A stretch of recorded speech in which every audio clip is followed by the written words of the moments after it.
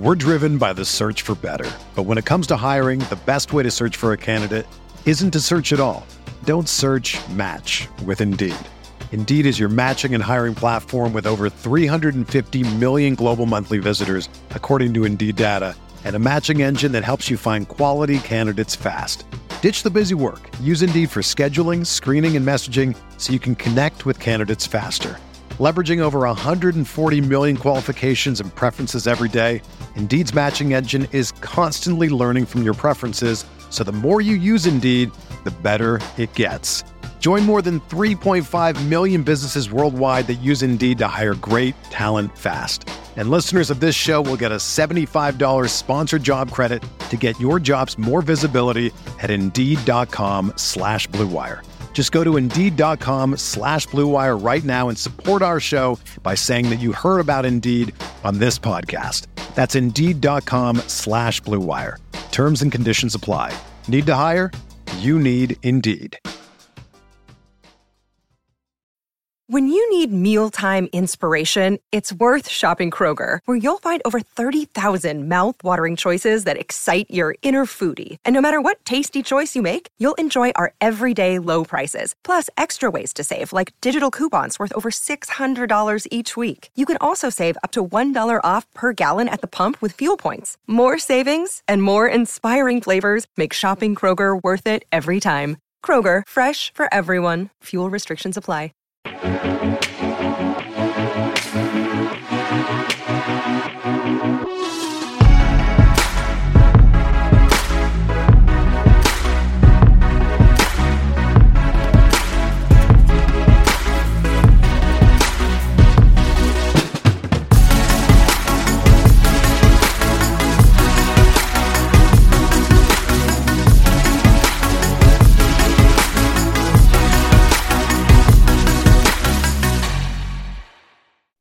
Good morning, everybody. You are tuned in to the Roto Grinders NFL Food for Thought podcast.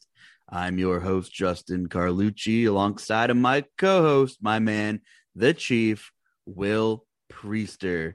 Will, do people call you Will, William, Bill? Do you ever get a Bill, like our Williams Bills, or you just go by Will? No, just Will, actually.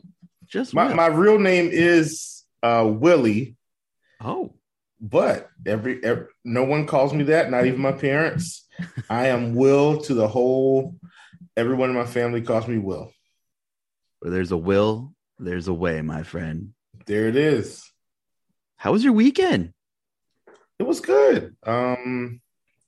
Watched some football, basketball, hung out, didn't do too much. That's about it. Well, as relaxing as that sounds, some of the stuff we witnessed on Sunday NFL action was about as bonkers as anybody could have predicted. We saw some crazy stuff.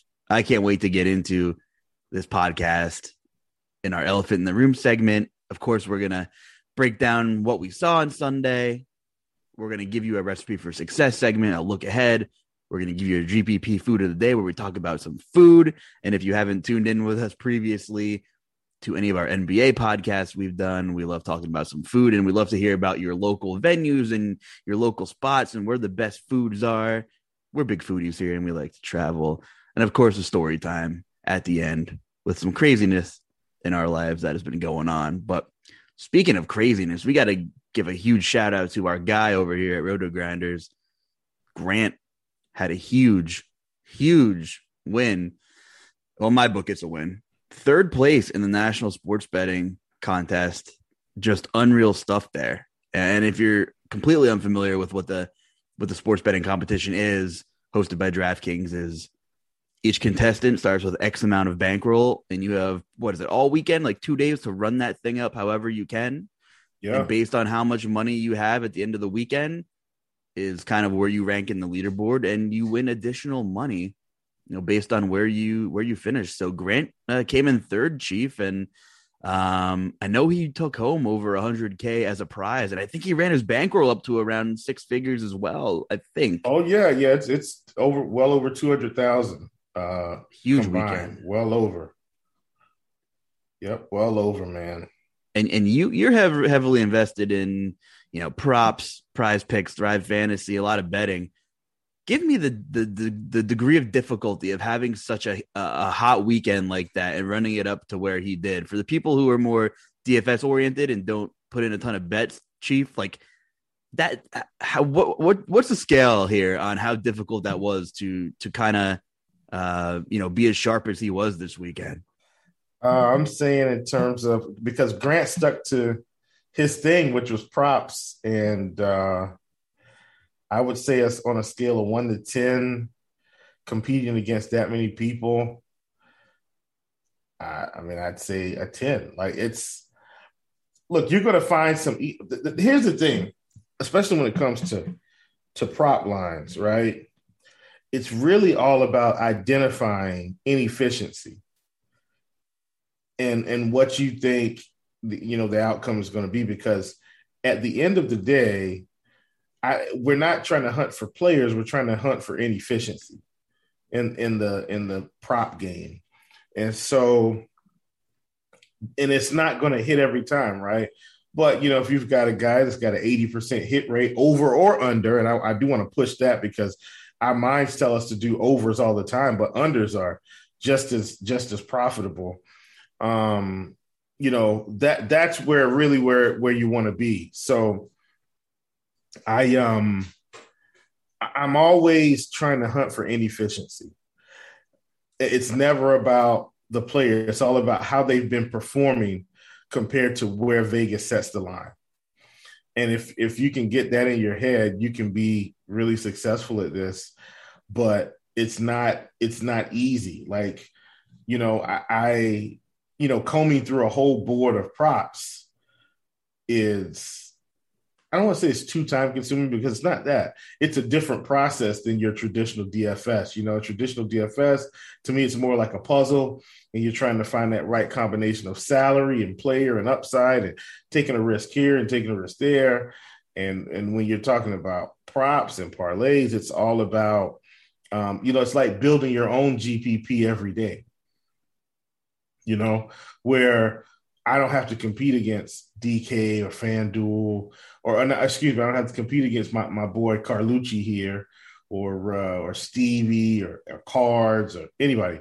I'm competing against myself, first of all, because I need to get it right, and the house. The house is banking on me making a mistake, and I'm banking on myself to get it right.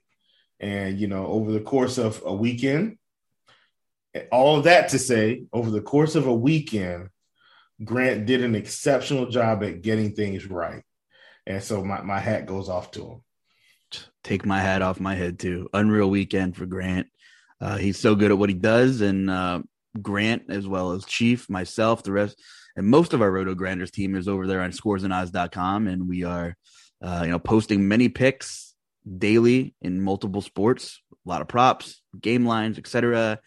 Meansy's always putting out some early morning stuff, which is awesome. And speaking of which, Aaron Gordon is going to cost me a lot today. A lot. Let me just say that. And so today is one of the days where I'm getting it wrong. And when it's one of those days that you got Aaron Gordon, and it's like, come on, guy. It's frustrating, to say the least. Weird fit in that Denver rotation, but with Michael Porter Jr. not in the mix, we'll leave that for the NBA morning grind. We are the NFL food for thought, but I do miss talking hoops. You know what, man. Yeah, I mean, look, guy, I'm sorry, I know it's football, but that's probably. And guess what? What I'm going to do is I'm going to chuck that up to me. I should have known that with MPJ out, suddenly Aaron Gordon was going to figure out that, hey, I need to rebound the basketball. And so that's on me. I can't blame Aaron Gordon for that one. That one's definitely on me. Well, what's on me is I thought the Dallas Cowboys were going to be the GPP stack of the weekend to own. And I talked about it on the Food for Thought last week. And boy, was I wrong about the Dallas Cowboys. And I will just own that. And I am completely shocked as to that outcome. That But that being said, that might not even be the most surprising outcome to me out of all the garbage we saw on Sunday. I shouldn't say garbage, but God, the NFL where one play dictates an entire season, a game, which is why it's so frustrating, so addicting as a fan to watch, because every week the best team gets knocked off. The competition, the margin for error is zero. And every week we are left scratching our heads. And you can get 95% of things right one week, but maybe that 5% will cost you. I got way less than 95% of things right last week. And that's on me. I was totally wrong about Dallas. A terrible week on main slate, but that's the beautiful thing about DFS. But the Dallas Cowboys, we are jumping right into our elephant in the room segment here, where we talk about some of our biggest takeaways from the previous week. At home, Theodore Bridgewater and the Denver Broncos came marching right into Jerry's world. And boy, oh boy, did they put Jerry on another planet after that one. Give me something, Chief. What the hell happened in Dallas, Texas on Sunday?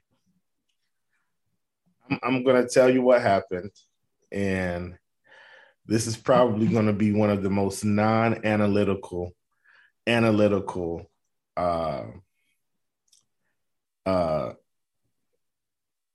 responses you're going to get from me. But that's okay, because what is this podcast? It's not your mama's. I can tell you that. It's food for thought. You guys know this pod is fun, but we're going to give out information. You know that. If you've been listening, you know the vibe of this pod. Come on down to the barbershop, get your hair cut, talk some sports, talk about, your kid being the next superstar, and go back home and watch some games. Here's what I will say about the Dallas Cowboys and teams alike. We were caught up in a weird time-space continuum this weekend where what actually happened was the Cowboys put on Broncos jerseys and Broncos put on Cowboys jerseys, along with the Raiders putting on Giants jerseys and the Giants putting on Raiders jerseys, and the Bills putting on Jaguars jerseys and the Jaguars putting on Bills jerseys. What a weird weekend it was. The Titans put on Rams jerseys and the Rams put on Titans jerseys. Here's what happened, man. It's a make or miss league. And that's a reference to ESPN, NBA, The Jump, when that show was going. It's not called The Jump anymore. It's something else, NBA Today. You talked about it being teams being one play away in the NFL. In the words of my good friend, non-friend, Stephen A. Smith, it's fluid, right? Every week this season, you watch all the television, all the shows, across all networks, and everybody's saying the Bills are the best team in football, and they get knocked off. And they're saying, hey, the Raiders have arrived. They've turned a corner, and they get knocked off. What are the Saints going to do without Jameis? They should still be able to win this game at home. They get knocked off. The Bengals lose to the Jets. Beat up on Baltimore. They get knocked off. Brutal. Cowboys beat the Minnesota Vikings with Cooper Rush. Theodore Bridgewater, I love that, comes into town with the Broncos, riding high, literally, mile high, that is. The Cowboys get knocked off. And at this point, you said it's fluid. And at this point, I was ready to drink many fluids after what we watched. let me continue. Correct. Let me continue your space-time talk here. Patrick Mahomes and the Kansas City Chiefs, the get-right spot of all get-right spots, against Jordan Love's Packers, who couldn't sustain a single drive. And they put up 13 measly points. I thought we talked about Travis Kelce was going to be resurrected from the dead last week. It didn't happen, Chief. No, He it lost did in not. space. He's lost in space. Good movie reference, by the way, for those of you that didn't catch that. And we're not done. We're not done there.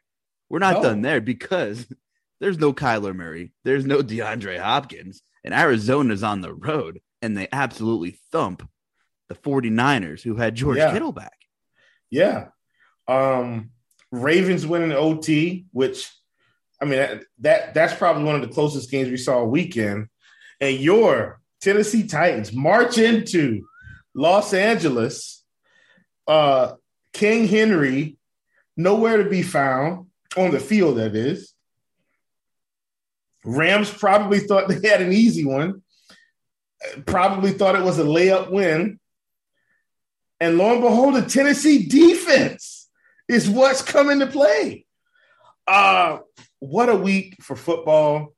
And I actually think this may be, Luch, one of the most intriguing seasons we've seen in a while. Here's why. Everyone expects Patrick Mahomes to throw for 300 yards every game and 3 touchdowns and be Mr. Magnificent and throw the ball all around the field and throw no looks and behind the backs. And, and that's not happening. This team is on the struggle bus. We anointed, not we, I'm saying the media, and I'm going to consider myself a part of the media. The media anointed the Cowboys as NFC champions and going to the Super Bowl. And while this loss to the Broncos may not mean as much as we think, they still lost to the Broncos. The Jets keep finding ways to score points and considerably knock off high-end opponents. I'd be very afraid if I had to play the Jets this week. They got a long week. Are they on a bye? I need to check that. No. Guess who they're playing this week? I wouldn't want to play the Jets right now if I was Buffalo. I really wouldn't. This is not a good week to play the Jets. They've had 10 days to prepare for this game almost. You're coming off a loss to Jacksonville. And here's the thing, Luch. I do want to hone in on this game because not only did they lose, they couldn't muster up any points. Like, it's one thing, I think, if they would have lost 34-31, where it was a back and forth affair, and it's like, okay, Trevor Lawrence came to play today. This Jaguars offense came to play, and, they got it done.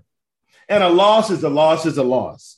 Doesn't matter what the score is. When there's an L, it's an L. But they lost 9-6. And this is supposed to be a high-powered offense. Same thing for Kansas City. Supposedly a high-powered, but we haven't really seen them blow the top off since the Washington or the Philly game, right? So it's an interesting season. Nobody's safe. Nobody. Who do the Titans play this week? New Orleans Saints. Oh, God. Just start praying now if you guys believe in prayer, because it's been such a weird season. New Orleans could come out of this game and look like world beaters. They could. Who am I to say? That front seven is the real deal in New Orleans, man. But I think the Titans were wearing their own jerseys because nobody wants to believe that defense made a transformation from the defense everybody picked on last year. They picked on them the first couple of weeks of this season. They had blown coverages. They had injuries. It was horrible. I mean, they're giving up blown coverage after blown play in terrible field position. Well, you know what? They get healthy. They get their front four intact. They're top 5 in the league in sacks. They're top 5 in the league in quarterback pressures. And that's a scary thing if you're an offense. And we're oddly enough starting to see all of that fall into place. And I know you're huge on props and taking some defensive props. And I'm hoping you eyed up some David Long Jr. tackles props because that man is everywhere. All 5, 6 and a half of them on that Tennessee defense. And shout out to Kevin Byard, maybe the best safety in football right now. Just unbelievable stuff from that Titans team. And I think they showed a lot of grit going out there without Henry, and it wasn't pretty, but they really flexed on the Rams, and the game was won in the trenches. And that was a lot of fun to watch. That being said, I would not be shocked whatsoever if Trevor Siemian and company marched in the Nissan and, won by a field goal or a touchdown, because that it's all about scheming and coaching. And, an underrated thing the Titans did was bring in Jim Schwartz to help out that defense, who's been around the block. Oh, here's the thing, too. I'm glad you mentioned Jim Schwartz, because, look, man, a lot of times we see guys as head coaches, right? And we kind of write them off and we think they're bad coaches. They may just not be the head coach mold, right? To me, it takes a special person to be a head coach, because not only do you have to galvanize the troops that are on the field, you've got to get a coaching staff that believes in your philosophy and how you want to do things, right? And yeah, there's an offensive coordinator, a defensive coordinator, and a line coach, and a running back. There's a lot of moving parts, but everyone has to buy into that coach's vision, including the front office. And so being a head coach is a tall task. But I want you to look around the league, Luch, and look at a lot of these former head coaches that are back in coordinator roles, and look at the success of how things are going, i.e. Dan Quinn in Dallas. Now, I know they didn't look good this week, but Dallas has absolutely improved on defense. It's probably because he can actually focus on defense. Jim Schwartz, what was the name of the coach that was in the Broncos? Vaughn, what was his name? At any rate, I think he's the defensive coordinator of the Arizona Cardinals. Look at how their defense has improved, right? Bruce Arians, took him a while to just kind of figure it out, right? But he's figured it out. Other guys that have kind of gone back into coordinator roles. Lovie Smith is back in a coordinator role again. So many things that you can do as a coordinator that you can't do as a head coach. You can probably be a little bit more hands-on. You don't have to be the quote-unquote top of the food chain, right? You can just kind of come in, do your job, make sure things get done, right? Kellen Moore looks like a superstar. We don't know if he can be a head coach yet. He's a great offensive coordinator. You can look at failed coordinators, such as Joe Judge, right? Matt Nagy. And God, what's the name of the coach? Is this not Stefanski? God, I like the coach from Tennessee. What is his name? Arthur Smith? No, the coach. Oh, Vrabel. Yeah, Frank Vrabel. He's kind of become an exception, right? He's a defensive guy, and everybody's like, what's going on with this defense? And now it's like, okay, maybe they're clicking on all cylinders. My point is, being a head coach is a tall task. My hat goes out to Jim Schwartz on this podcast for getting the job done as a coordinator. And it's a pride thing, because you kind of, wow, I didn't get it done as a head coach, want to be involved to some high degree, and you kind of get thrusted back into that, second in charge kind of role almost, right? I mean, yeah. Speaking of, I mean, there are some coordinators that are just really going to be exciting to see where they land in the future. I mean, God, you talk about, I'm thinking, where's Eric, how do you say his last name? Bieniemy or whatever. He interviewed, Chiefs offensive. Bieniemy. And he has his work cut out for him right now. So if he could fix this mess, that might even boost his resume even more. Byron Leftwich, I think, will be a hell of a coach one day too. Of course, he's got Tom Brady to work with, but the flawless transition, it wasn't just Brady. It was a team effort to make it a flawless transition and immediately win a Super Bowl. So I'm excited to see where some of these coordinators end up. And I absolutely agree with you. Here's what I'm saying, though. And this is just me like going off down a rabbit hole tangent. What's wrong with saying, hey, guys, thanks for the head coaching offers. I just really like being a coordinator. There's nothing wrong with that, right? I think when guys are good as a coordinator, we're expecting them to say, I want to be a head coach. But that may not be the case. Byron Leftwich may very well say, look, man, I just, I want to be the best offensive coordinator I can be. I love this part of my job. I love this portion of coaching. And so while as humans, I know we want to push ourselves to the limit, I respect it. But man, there's something to me about knowing your niche, right? You find your niche, you roll it, and he could probably get an offensive coordinator job anywhere in this country. You know what I mean? Let's say Bruce Arians leaves and they want to let go of the staff. Trust me, people will call Byron Leftwich and say, hey, can you come and fix this offense?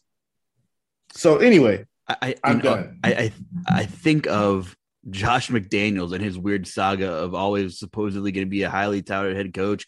Was supposed to go to Indy. That didn't work out. He was the head coach of Denver for a couple of seasons, I think. And then he's back with New England again, right under Bill Belichick. So, one of those guys. And he was with New England for I think 12, 13 years before he left for a couple of seasons and came back. So, I guess there's some guys where they're excellent in the roles they are at. And, hopefully some of them are cool with it, but it is really nice to see the growth of some of these guys. And you're right. Vrabel is an anomaly. And as a Titans fan, it's been a rocky road because he was heavily involved in a lot of the play calling on both sides of the ball. And there was at one point where I thought he bit off a little more than he could chew over the last couple seasons, but between him and the Titans GM, John Robinson, no one gives the Titans credit, but I'm enjoying a fifth straight winning season. And that is a rarity as an NFL team and an NFL fan. Have 5 straight winning seasons, and they're not always pretty. But it's a fun ride as a fan right now, the way they're knocking off people. The Colts twice, the Bills, the Chiefs, and you say, well, the Chiefs aren't good. Well, they throttled the Chiefs. They go into the Rams house, and the defense looks like, the 86 Bears. It's fun, and it's fun when your team's the underdog. And that was cool to go off on a little bit of a coaching tangent there. Maybe on the next show we could do a little homework and do a little fun stuff, and maybe like peg our 10 favorite coordinators to see who we think would be good head coaches or something like that. I think that would be a lot of fun. But a lot of talent everywhere in the NFL. And I think Robert Saleh is going to do an amazing job with the Jets, and I think they're close. I think they're close-ish. They have a defensive line. They got a front seven. They have some really young pieces on offense there. And I think, Saleh did a great job with the Niners. So I think the Jets shorter term ish is it's going to be fun for them. What are your thoughts about the Jets in the nearish future? I year, 2 years, something like that. Yeah, I still think they're a young coaching staff. And they probably got to find their groove, just like the players have got to find their groove. Do they have their quarterback? We don't know. Right. But they do have some weapons now. Yeah. Michael Carter is a weapon. Elijah Moore is a weapon, and then they've got, Elijah Moore, an older version of Elijah Moore with Jamison Crowder. They brought in Corey Davis. I think Corey Davis got hurt. I'm sure. Look, bottom line is you got to have one of the better offensive lines in this league if you want your offense to thrive. And it's like, where are you going to allocate the assets? But I do think Saleh wants to win. I don't think he's trying to shave games. I think the guys are playing hard. And they, if they can keep knocking off top tier opponents, look out. Any given Sunday. Speaking of, maybe we'll rattle off our favorite football movies on the next pod for some fun too. As I'm going a little Al Pacino any given Sunday there. All right. That being said, fun tangent, and I'm glad we agreed we're floating in space somewhere with everything that's going on in the past week. But for real, can you even diagnose the Dallas Cowboys, or was it just one of those first game back with Dak? I don't know, one of those things. Every team can brush one of these losses under the rug, I suppose, but they showed me nothing, and that made me sad. Yeah. I think you have to understand that in the NFL, this is probably the hardest league to go undefeated in.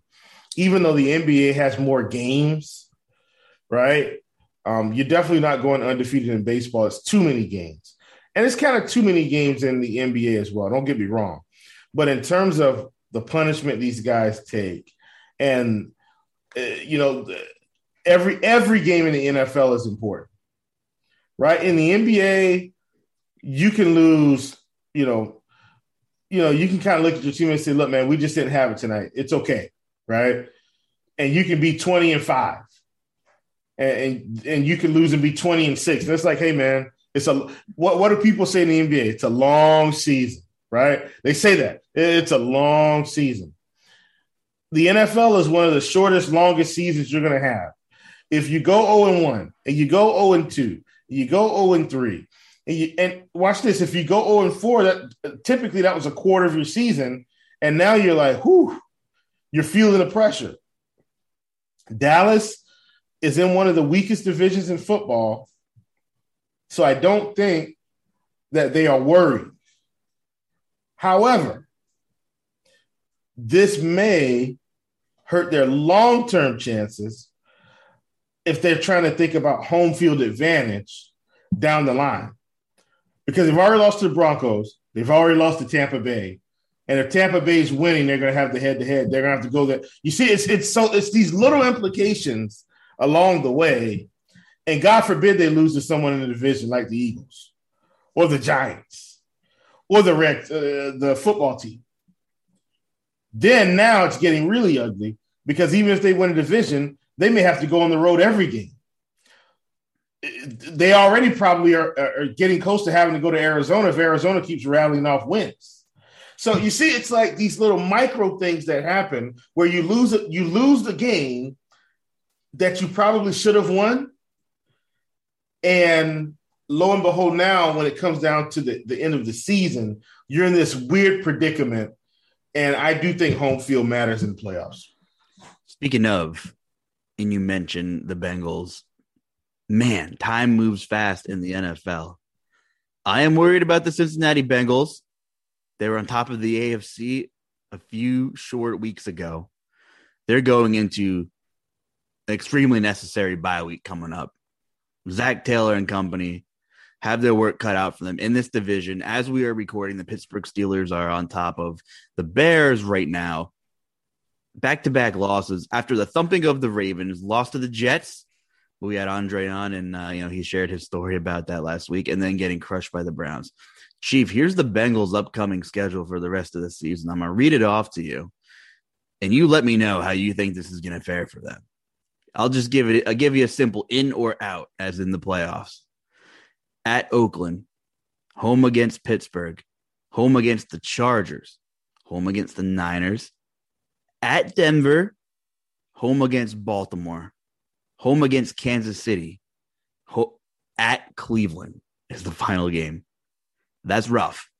The Bengals are 5-4, and I think their work's cut out for them with that schedule to kind of wrap up their season after the bye week. Is it going to be tough sledding for our boy Joey Bengals? What are your thoughts here? I think it's going to be tough sledding because they should have been 6-2 if they really wanted to make some noise, right? I don't think you can lose to the Bears and the Jets, right? I think I'm looking at one of those games as the Achilles heel so far in the season. Yeah, I mean, and look, the Browns put a beat down on them like they put a beat down on the Ravens. So it's like, what do you make of this team? Here's what I make of it. They're a young team and they don't know how to handle success. Here's why I will say that. In college, you can win games and you can go and play an inferior opponent and keep winning even if you don't bring your best, right? In the NFL, everyone's getting paid a check. Everyone's got a family that they have to go home to. Not everyone, but you get my point, right? They've got bills and they've got a home and they've got family. They've got things they've got to take care of. And I think the Bengals might have been feeling themselves just a little bit too much after that Baltimore win because perhaps they were thinking, we've arrived now. We've got it. I haven't been at their practice facility. I don't know. But I can guarantee you the coach is telling them, we haven't done anything. And so I think their youth is catching up with them. A guy like Lamar Jackson isn't going to worry about losing to the Bengals in such a big way. You know what he's going to do? He's going to get motivated. He's going to go out to the practice facility and make sure his team is focused, where the young Bengals are going to rest on a Baltimore win for half of the season and perhaps lose a few more games And guess what? At this rate, if they lose to the Browns again and they lose to Baltimore, they lose to the Steelers, they're not getting in the playoffs. Maybe it's you mentioned youth, and I think that goes hand in hand with identity. And I think they're stuck between handing it completely over to Joe Burrow or not. And I get it. You have Joe Mixon, who you just want to believe in, and he just can't get through a full season. And when he's healthy, he's good. He's great. Burrow drove right down the field early beginning of this game through a terrible, terrible mistake. Pick six, Denzel Ward on the 98-yard return for a touchdown. That's what changes the game. To the house call. Joe Burrow leads the league in interceptions. As good as he is, as young as he is, you're going to have to take these lumps. And maybe this is a good transition. The silver lining is we are turning this thing over to Joe Burrow. He's going to make some mistakes. I mean, he has 20 touchdowns. It's not like he's not throwing the ball in the end zone. But it just might be like the from good to great thing. Like this might be the really good year. And then next season, here's the keys to the team, Joe. Like, he's got the intangibles, right? He's got the IQ. He's got the arm strength. He's got the swagger.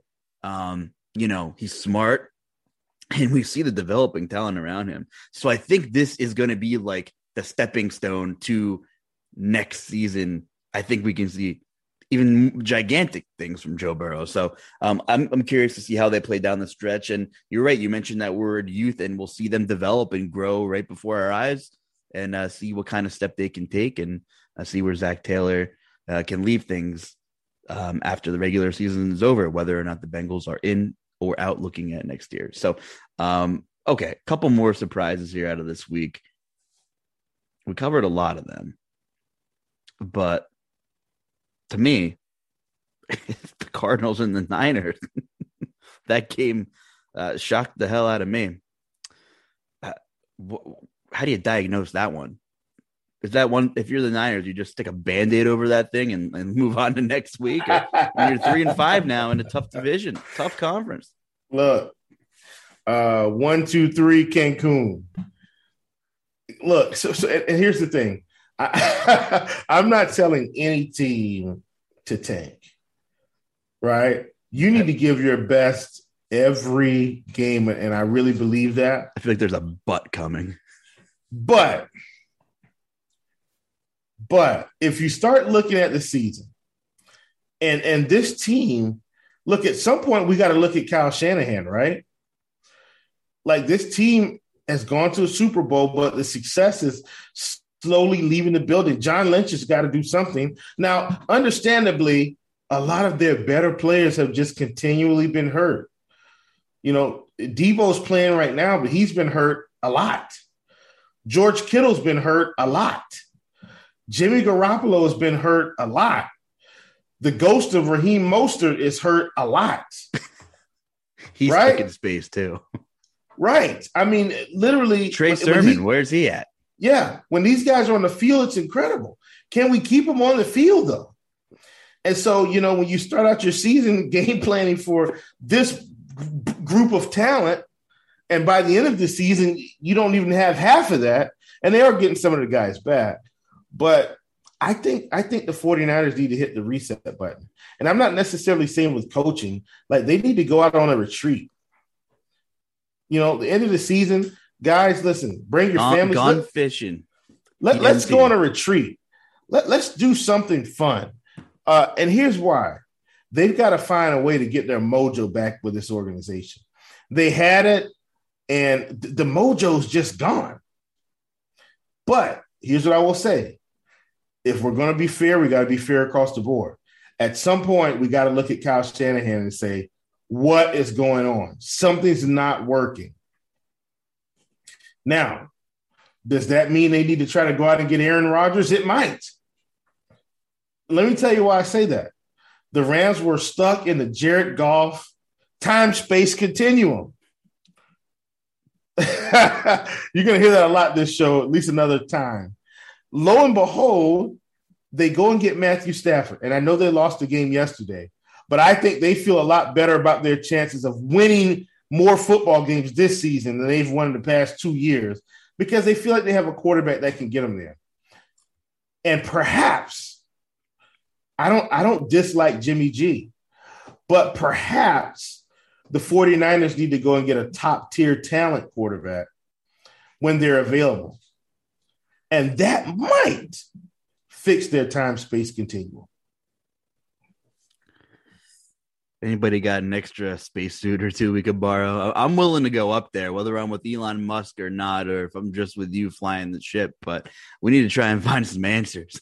So I think maybe we take a look ahead at this recipe for success segment and take a look around the league. And I love hitting the reset button here on this pod with you, and we get to have some fun. But unfortunately, like, some of this might be stale news by the weekend, because there are a lot of moving pieces at this point of the season that by Friday, by Saturday, I don't know if what we're going to say now is relevant, but we're going to do our damn best here. And I'm just looking at the quarterback position here, and maybe we can just kind of go position by position and look at some good game environments, look at some of these tags next to the players' names. I mean, Kyler Murray still has a questionable tag, Chief. Of course, they're hosting your Carolina Panthers this week. Aaron Rodgers, COVID-19, whether he's vaccinated or not, I don't care. It's beyond me, whatever.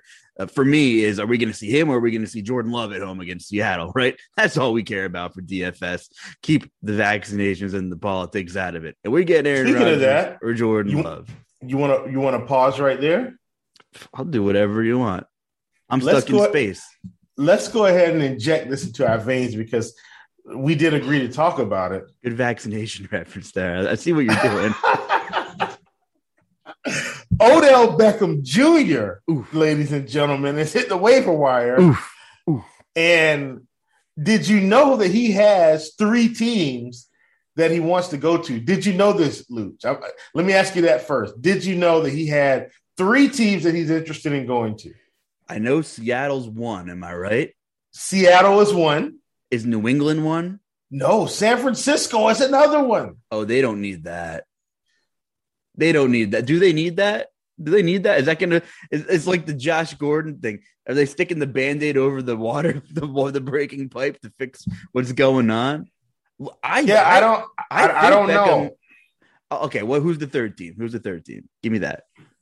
I'm going to give you one guess. Oh, I know who it is. On who the third team – I'm going to give you one guess, and then you can kind of maybe let me know. Oh, wow. Well, now I'm thinking it's silver and black, baby. It's the Raiders. It's the Saints of all teams, which doesn't make it's not as far-fetched as you think, because he went to LSU. Oh, yeah. Saints, 49ers, Seahawks, and I have no clue why those are the choices. I have no clue. I was going to say, what's the 49ers connection? Does he know that Aaron Rodgers is going there next season and he wants to try to get that re-up in the contract? Because we're talking about 2 more very low volume pass attacks that are run heavy offenses, and he's not going to be happy. And while we're on Odell Beckham, are you buying Big Papa's mixtape? Like, is Odell really open on these? Okay, he did a really nice editing job, because Beckham looked like he was breaking a lot of coverage and a lot of these, offensive tapes that Beckham's dad posted on Twitter. And I kind of do think Beckham has some more gas left in the tank. And I wrote an article a year and a half ago that it wasn't before this season, it was before last season, that Mayfield throwing to Beckham had the biggest discrepancy between air yards and real yards for whatever reason, whether it's a Mayfield accuracy thing or just not being on the same page, or more likely a combination of both. They just don't got it together. It's one of them situations, much like the 76ers with Ben Simmons, where they just got to move on. It doesn't matter what Beckham turns into. It doesn't matter what the Browns are losing, and they're not losing much because they don't utilize the guy, it seems like. Both parties just needed to move on, I think. Yeah. So wait, are you implying that you think he ends up in Seattle since we paused here? I don't know if it's Seattle. I'm unsure of where I think he's going to end up. I know where I feel like he should go, right? Like, there's some teams that I think if he wants to win and kind of get in the mix, like, first of all, I'd be trying to go to Green Bay. Like that would be option number one for me, because I feel like it's going to give me an opportunity not only to thrive, but to possibly go on some form of a run. Having Aaron Rodgers and Davante Adams is the ultimate equalizer, in my opinion, for offenses. Because now, even though we might not see the same Odell that we saw 5 years ago, we could very well see a new improved version where he can just kind of roam free because everybody's going to key in on Davante Adams. Or him and Adams can just eat together. In my opinion, it reminds me of Julio Jones and Roddy White from the Falcons, where you just couldn't cover them both. It didn't matter. If you took one away, the other one was going to eat. If you took the other one away, this one was going to eat. Finally, you say, well, we'll just play too high safety, and they both beat you. I think the Packers would be option number one for me if I was trying to get out into the free market. Next on my list, honestly, this one's probably going to shock you a little bit. It is going to be shocking, but there's a reason why I think it could work. I'd be trying to go to Tampa Bay. I would. Just run the spread offense. I'd be trying to go to Tampa Bay. Offense. And let me tell you why. Because when I go to Tampa Bay, I'm guaranteeing myself two things. First of all, what I'm guaranteeing myself is winning culture, right? Tom Brady has this winning culture that he's transported with him to Tampa Bay. People have bought in. And so guess what he's not going to be? The prima donna distraction that he's going to be almost everywhere else he goes. He'll go to Tampa Bay where Antonio Brown is there, who was the ultimate distraction, but goes to Tampa Bay and you don't hear anything bad about him, right? Nothing. Tampa Tom has that team humming along. Guess what else he doesn't have to do, Luch? He doesn't have to play 98% of the snaps. He could literally go to Tampa Bay and have longevity, right?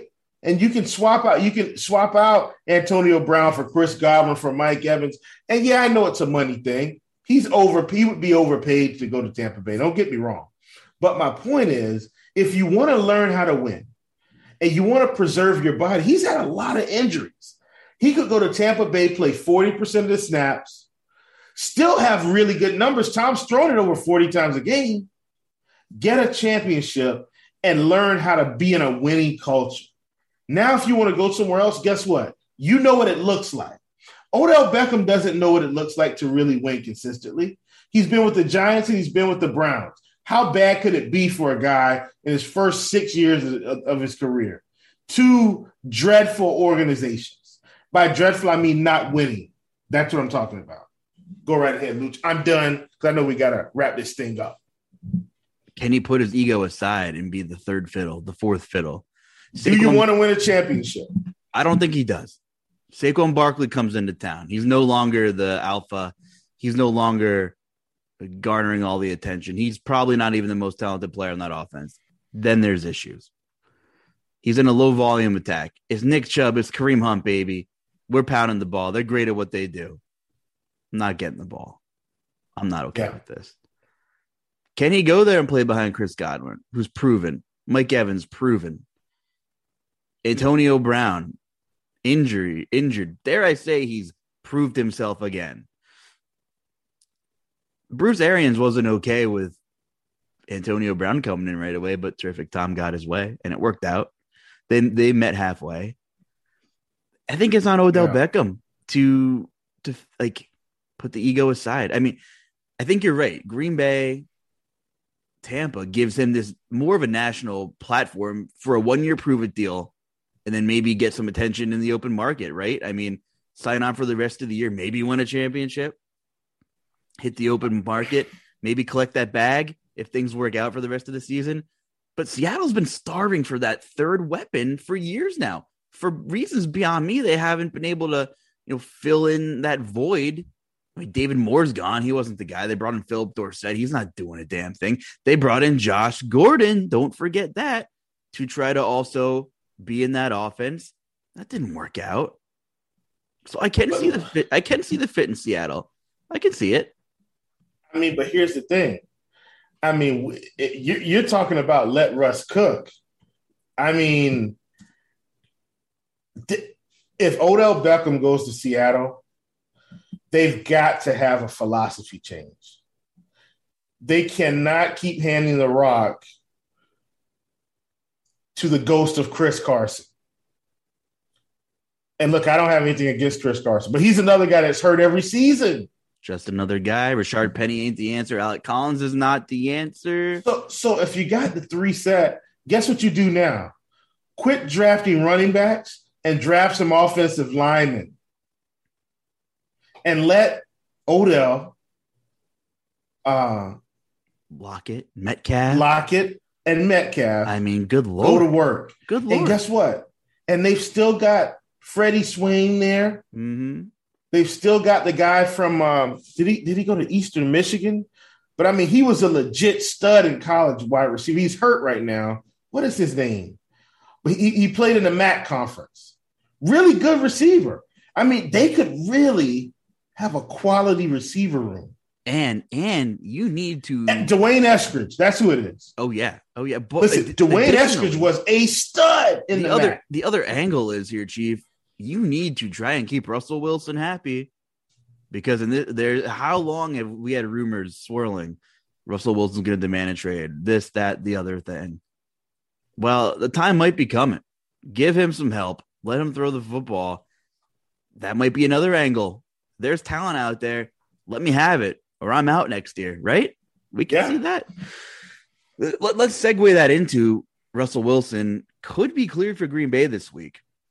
So let's look at the quarterback position here.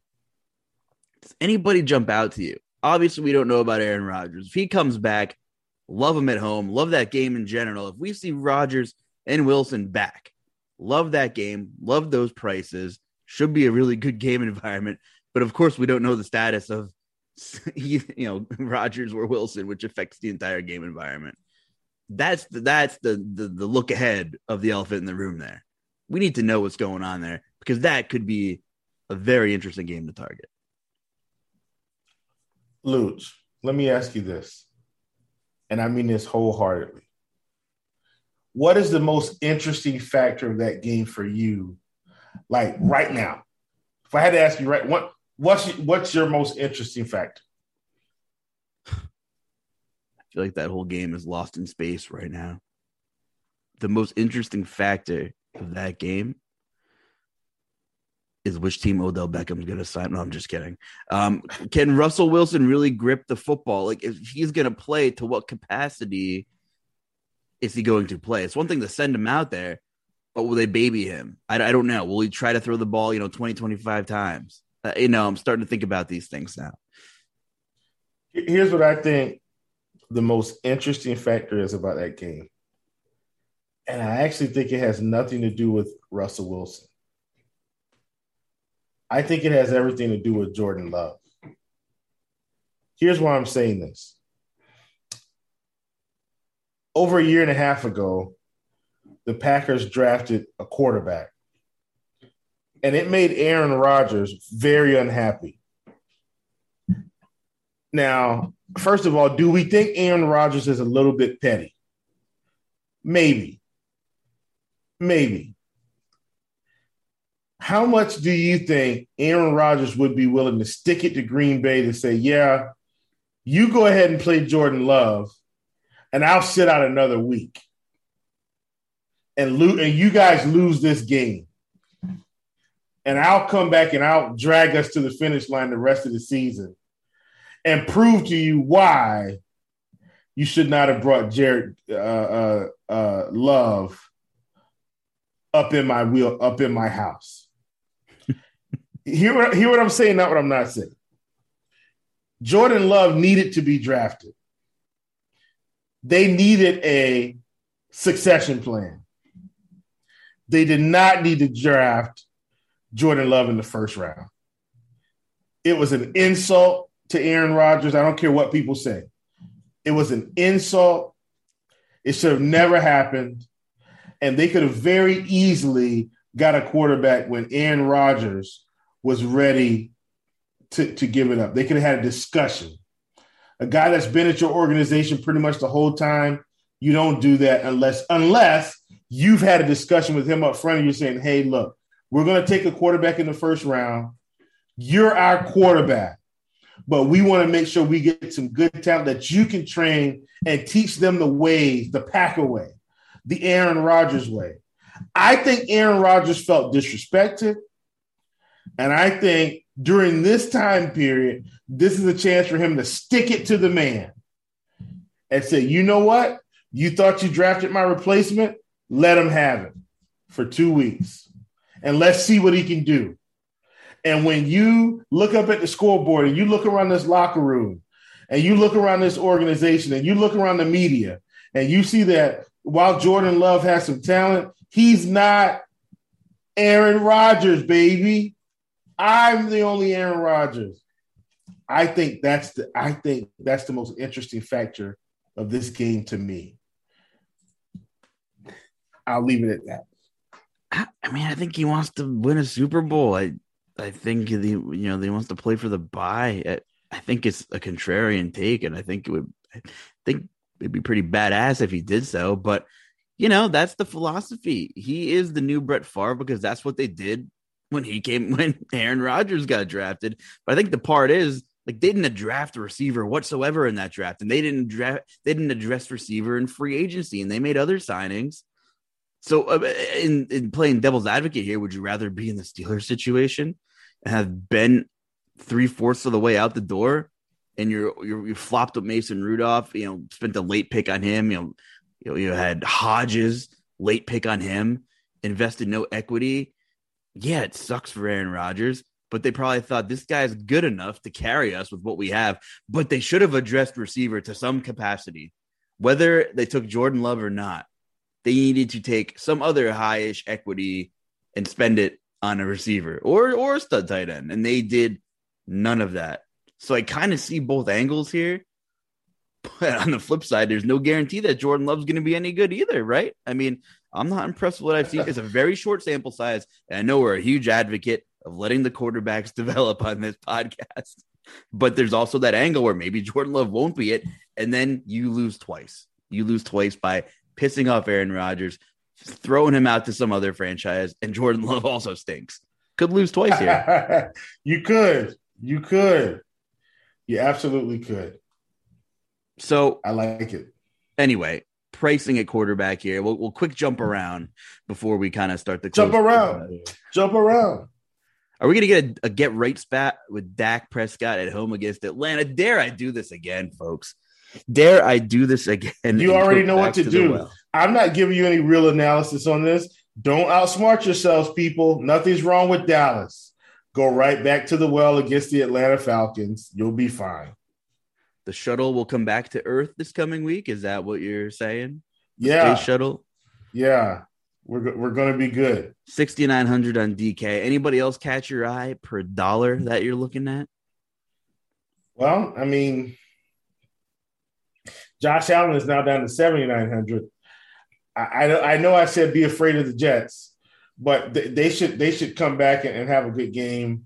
But Dak at 69 definitely feels like the play, right?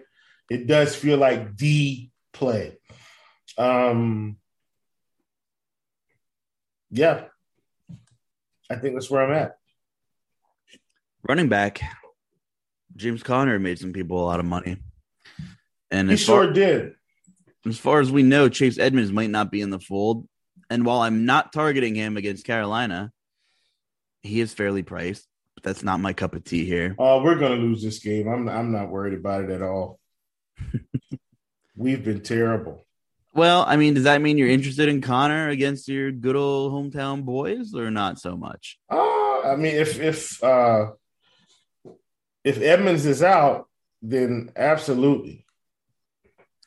Keep an eye on that, folks. You have Jonathan Taylor, 8,100, coming off a monster week against the world-beating Jacksonville Jaguars. Dalvin Cook right under him against the Chargers. Horrific run defense. Najee Harris right under him against Detroit. Austin Eckler right under him price-wise against Minnesota. Then, of course, you have Nick Chubb, who had a monster week against New England at 7,400, and Zeke against Atlanta. So a lot of tasty matchups on paper. Aaron Jones, it couldn't even get Aaron Jones going last week against the Chiefs. But if Aaron Rodgers comes back, Aaron Jones becomes another threat who's 6,900 against Seattle. Cordell Patterson's playing 75 positions out there in the football field, had 10 yards rushing, whoop-de-doo, but he caught 126 yards through the air. I mean, the guy is doing it all. So, wow, a lot of options at running back, and I could see the ownership being really spread out for once, outside of maybe one or two chalk guys. So, a lot of different directions you can go here at running back. Anything jump out to you specifically? I mean, so what is Alvin Kamara going to do this week, right? Because it just feels like he kind of got there last week, right? Just on targets and receptions, 4 for 54, had a rushing touchdown, 13 carries. Like, this is who he is. And he's at the top of the food chain this week. But my goodness, Jonathan Taylor, matchup with Jacksonville, not going to have the same target share, but doesn't this feel like a chance for him to score 2 touchdowns again? I mean, this feels like the spot. Dalvin Cook, he couldn't ask for a better matchup. 8K against the Chargers. Like, these are the teams. Najee Harris against Detroit. This is such an exciting running back week. Ezekiel Elliott, 7K against Atlanta. This running back pool this week, man, off the charts. I mean, I love it. I love it. These top running backs, I'm just going to filter through them. That's where I am at running back. Makes sense. Devontae Adams, 7,900. Seattle, A.J. Brown, their yard market share numbers are only going to continue to rise. He had 86% of Tennessee's air yard market share against the Rams on Sunday night. Incredible. Woo, incredible. When you talked about Roddy White and Julio, was that the example you gave? Roddy White? Yeah, Roddy White and Julio from the old Falcons. I'm waiting for Julio and A.J. Brown to have the same effect on some teams. We'll see. But now A.J. Brown is averaging 47% of his team's air yard market share throughout the season. And we talked about, just tying some things in here, we talked about where the hell is Travis Kelce. Last 2 weeks, Tyreek Hill had 58% of the Kansas City Chiefs air yard market share in week 8. And a couple days ago, 60% of the air yard market share. So the eyes are locked in on Tyreek Hill. And maybe that's part of the problem. Got to get open, Travis Kelce, to get out of space. So interesting stuff there. Yeah. Here's the thing. I'm not as worried about the receiving core because their targets are still there. Like, if their targets had fallen off the face of the earth, I'd be really concerned. Tyreek Hill had like 12 targets this past week. He just caught 4 balls. Travis Kelce, what did he have? 6 or 7 targets, 8 targets, whatever it was. I'm not worried about those 2 main pieces. I'm just worried about this offense as a whole. Something is just wrong. Like, if their targets had, like I said, fallen off, I'd say, okay, we got to get the ball to these weapons more. But it's not that. It's just not, Yeah. No, you're totally right. It's a lot of tasty matchups on paper. Seems like there could be a couple of really, lopsided games. Looking at Tampa Bay, at Washington.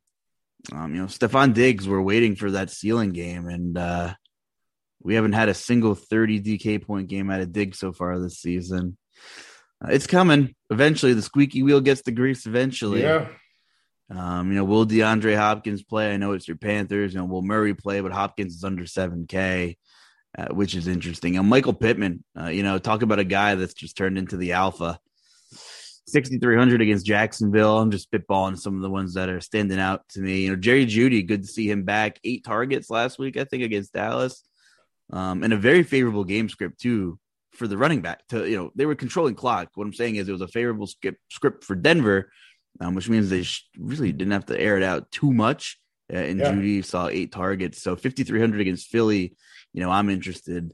Looks like Judy's only going to get more playing time as he gets healthier throughout the season. And I'm not doing this, but I got to give a shout out to your boy, Robbie Anderson, who's down to 4,400, and they just completely stopped throwing him the football. So yeah, he had 1 target and Jesus, man. Running joke of the industry. Playing Robbie Anderson this week. Ugh. Sorry, man. I had to. Anyway, receiver, give me a quick, in a nutshell, rundown here. I think for me, man, I'm just going to be kind of putting them in with my stacks.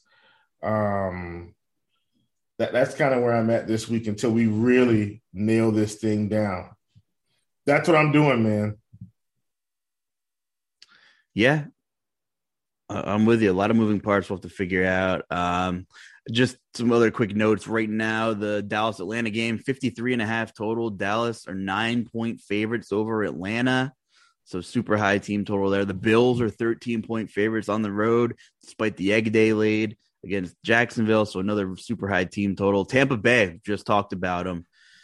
Wow, 9.5-point favorites, 51.5 total. So, we have some super, super, super high team totals.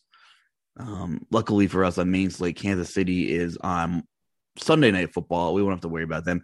It's another sneaky one. The Vikings are just going to, keep being involved in these sneaky shootouts. Chief, 405, Minnesota travels to Los Angeles to take on the Chargers. 51.5 total, 2.5-point spread. So we're looking at a respectable team totals on both sides there. And that's a game where I could see a pretty healthy environment for some points there. Minnesota's defense, clearly, a ton of issues. Chargers can't stop the run. So I think that makes for an interesting game environment as well. So just some other quick notes there.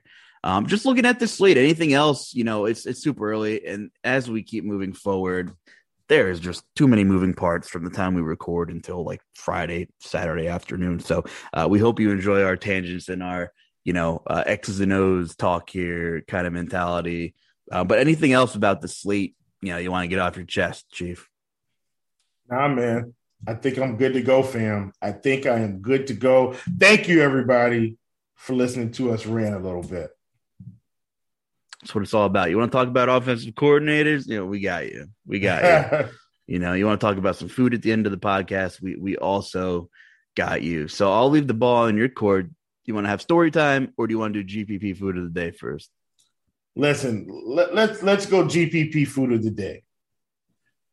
Let's go GPP food of the day. So first of all, listen, this is just going to be a shout out. Listener of the pod, that's Scott Bellina. Listen, man, first of all, Scott, thank you personally from the bottom of my heart. Shot me out some sauce. He's got a brand, Bayou Gotham hot sauce.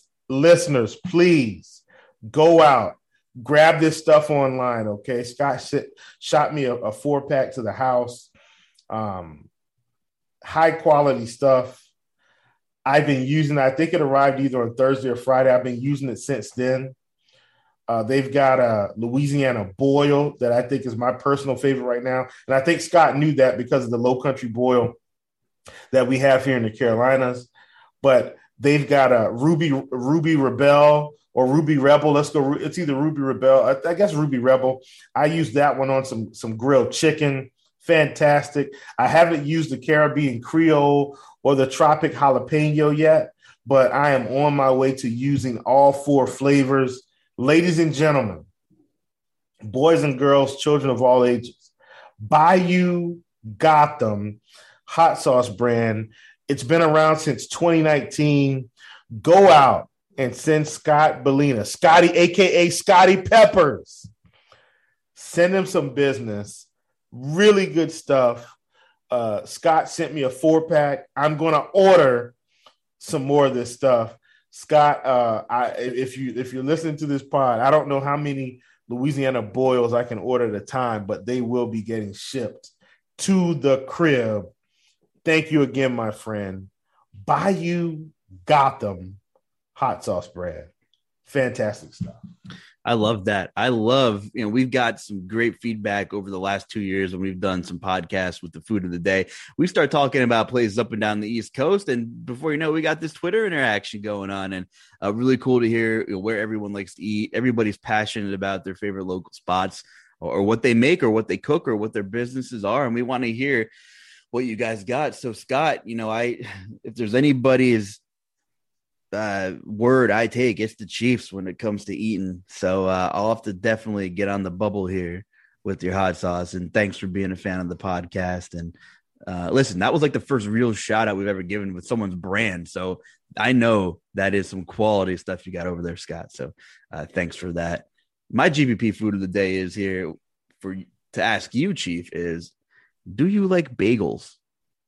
I do. Okay. I know that's Carb City, but I was back in New York. That's where I was born. I have some family up there. This weekend I was up in Long Island, man. And if you frequently travel the bridges, it's just so much more time consuming than it used to be. It doesn't matter when you leave. If you're trying to get through to Long Island or Connecticut or Rhode Island, and you got to go through the Throgs Neck or the George Washington, a trip that used to take me 3.5 to get out to my family takes me 4.5 now here in PA, which is fine. You know what you're signing up for. But, I was stuck in the car with my parents and my girlfriend, who was 3 backseat drivers driving through the Cross Bronx Expressway. I was like, guys, just shut up. Don't talk to me for 40 minutes. Don't even look out the window, because we are cutting everybody off out here. You got to do what you got to do when you're driving through bridge traffic in the city. And if you're from Long Island, I know Steve from RG is from Long Island, so he knows what I'm talking about when you're going from New York to New Jersey. It's mayhem. Anyway, bagels, pizza, that's where it's at in New York. And boy, did I bring 24 bagels back with me. And I don't know what it is about bagels, not only in New York, but Long Island specifically. There might actually be something in the water. I don't know. That's what rumor has it. But there's nothing like a Long Island bagel. My question to you is, do you got a favorite kind of bagel, Chief, and or cream cheese? Are you a cream cheese guy? You go a butter? How do you eat this fine breakfast delicacy? Listen, I don't like cream cheese. I'm a butter guy. But I do like a good apple jelly. But any type of bagel I'm going to eat, man, if I can get some cinnamon in that thing, sign me up. Cinnamon sugar, any type of bagel that's going to give me cinnamon sugar. And I do like poppy seed bagels as well. Poppy seed bagels are good. But if I can get some cinnamon and sugar in that thing, make cinnamon chunks or anything that I can just take a bite of like that, sign me up. Butter it, put some apple jelly on it. It's a winner. You're a winner. I'm a traditional everything fan, or egg everything.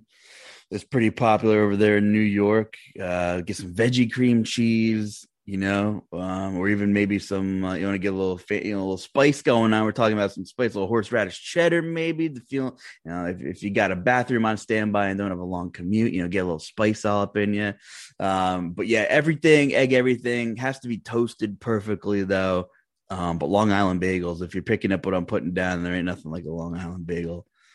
Story time, Chief. You got anything for me? What's up your sleeve here, buddy?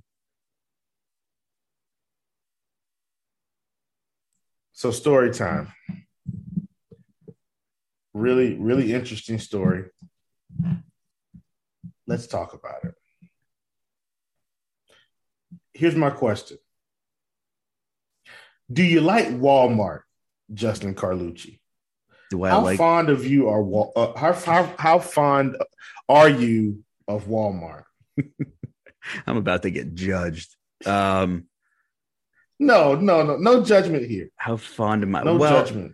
I will say I grew up in a really rural area, and there was as did I. A Walmart Supercenter 4 minutes away from me. The closest mall to me, other than that Walmart, is a half an hour drive. Like the closest anywhere else to get anything other than just groceries was like connecting flight type stuff. So I wouldn't say I am like indifferent about Walmart. I think in my area, I was fortunate. We had a really clean super center, you know, listen, some of the Walmarts, you know, just like any other store, some of them just ain't got it, man. Like, you know, but we had a pretty well put together Walmart, you know, super center, groceries, whole nine. It's like, I was okay with going to Walmart, you know, 24 hours. I worked second shift for years. I didn't really have a choice. So I wouldn't say I was a Walmart fanboy, but I wasn't exactly, you know, I don't have a problem with Walmart. I'm cool with Walmart. Okay. Here's my thing with Walmart and why I'm giving you this story. Anytime you go in Walmart now, there are no registers open. It doesn't matter if you've got a whole buggy full of food. You've literally got to check yourself out. How crazy is that? So, Walmart, if you're listening to this, and it wasn't me, okay? It wasn't me. But I went in Walmart the other day. It wasn't him. You've got a grandmother and 2 or 3 grandkids, and they want candy and cookies and cereal and all of this stuff. And grandma's got broccoli and chicken and all of these things in the buggy.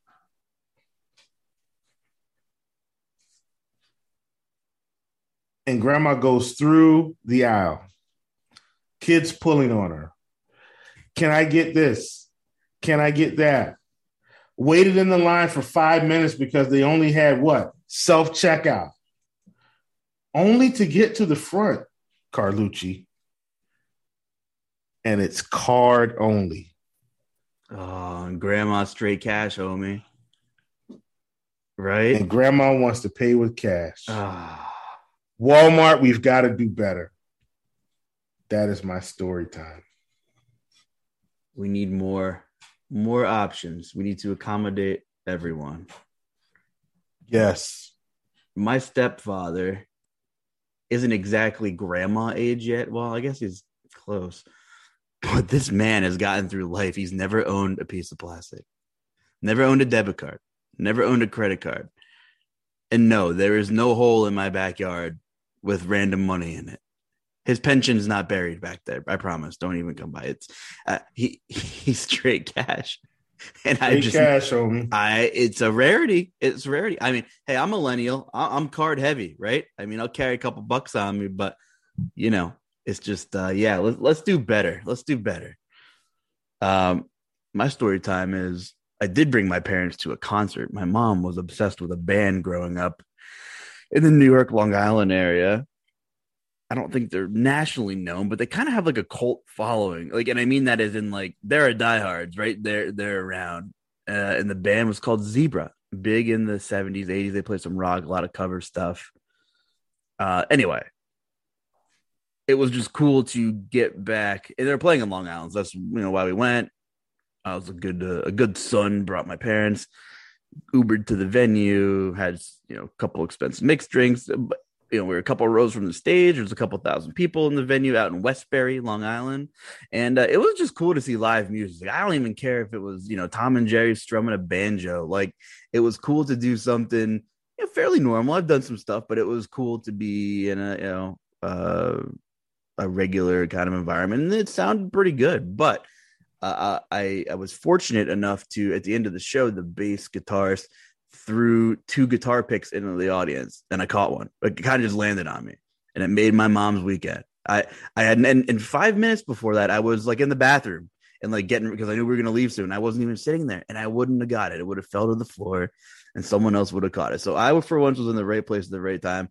I've been to a lot of ball games and stuff, Chief. I've never caught a foul ball in like a real game or anything like that.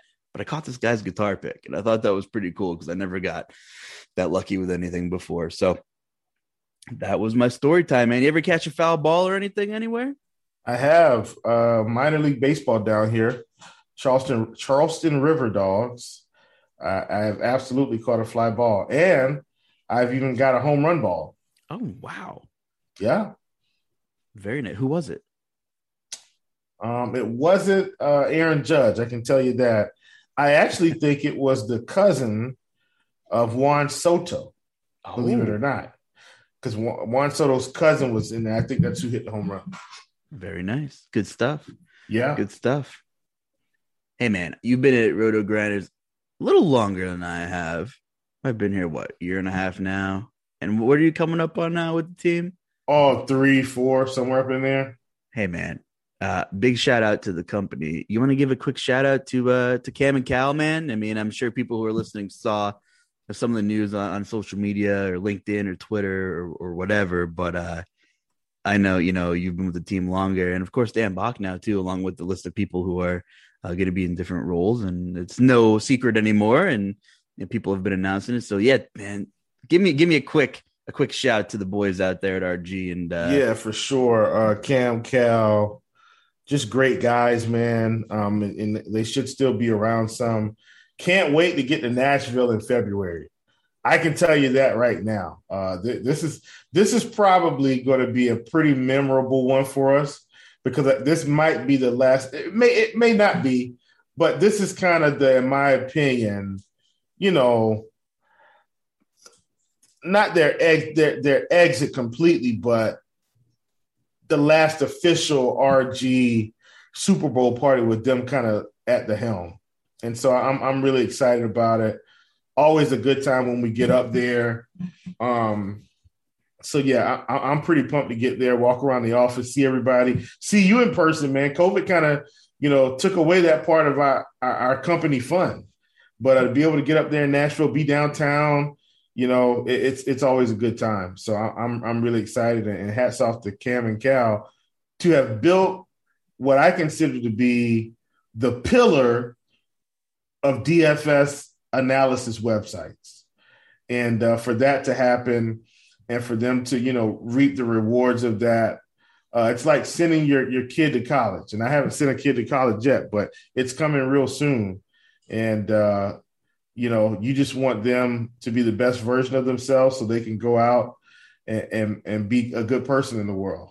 And that's how I feel about them in this business. They handled it with care, made some mistakes, I'm sure. But in the end, this has been probably the most successful DFS platform in the history of DFS. In fact, Roto Grinders is DFS. Roto Grinders and DFS are synonymous, right? I mean, they just did a tremendous job. And now Dan gets to lead this thing into the future. And listen, if you don't believe in Dan Bach, Dan is one of the best recruiters of talent I think I've seen, and I'm saying that because he recruited me, and you and everybody and a lot of other people. No, I'm serious. Like a real quick toot of his own horn there. And I'm just kidding. Well, but no, and I don't mean that arrogantly. I'm saying Dan has been willing to take chances with talent. Yeah, and he's reaped the rewards of that. Right? Who's the next hidden gem in DFS analysis? And when you can find that, Dan has done a spectacular job at doing just that. And so I, love Dan, man.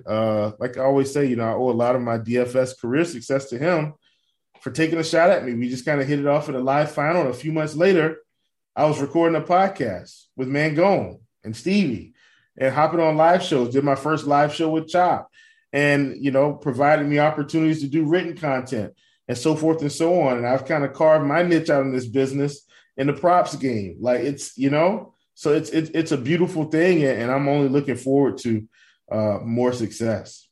For sure, man. Well said. Absolutely. Cam Cal, thanks for the opportunity. Appreciate it. Dan, of course, same. And I think you're right. RG is DFS, and it's kind of been the all-in-one hub, because not only is it fantastic analysis and tools, but if there's news, like, we're going to be on top of it. If there's live finals, they're there covering it, or whatever, keeping tabs on the industry collectively in some way, shape, or form. When I was at the 2017 FanDuel NBA final in Miami, I knew Roto Grinders. I don't really know Dan that much, though. And I'm like, that bald guy over there interviewing people, I want to be interviewed. Things didn't work out, and I was a couple patrons deep as I was climbing up the leaderboard, and I was like, man, I really wanted to see what that was about. And didn't think I would have the opportunity to be working for Dan and Roto Grinders and getting to know him.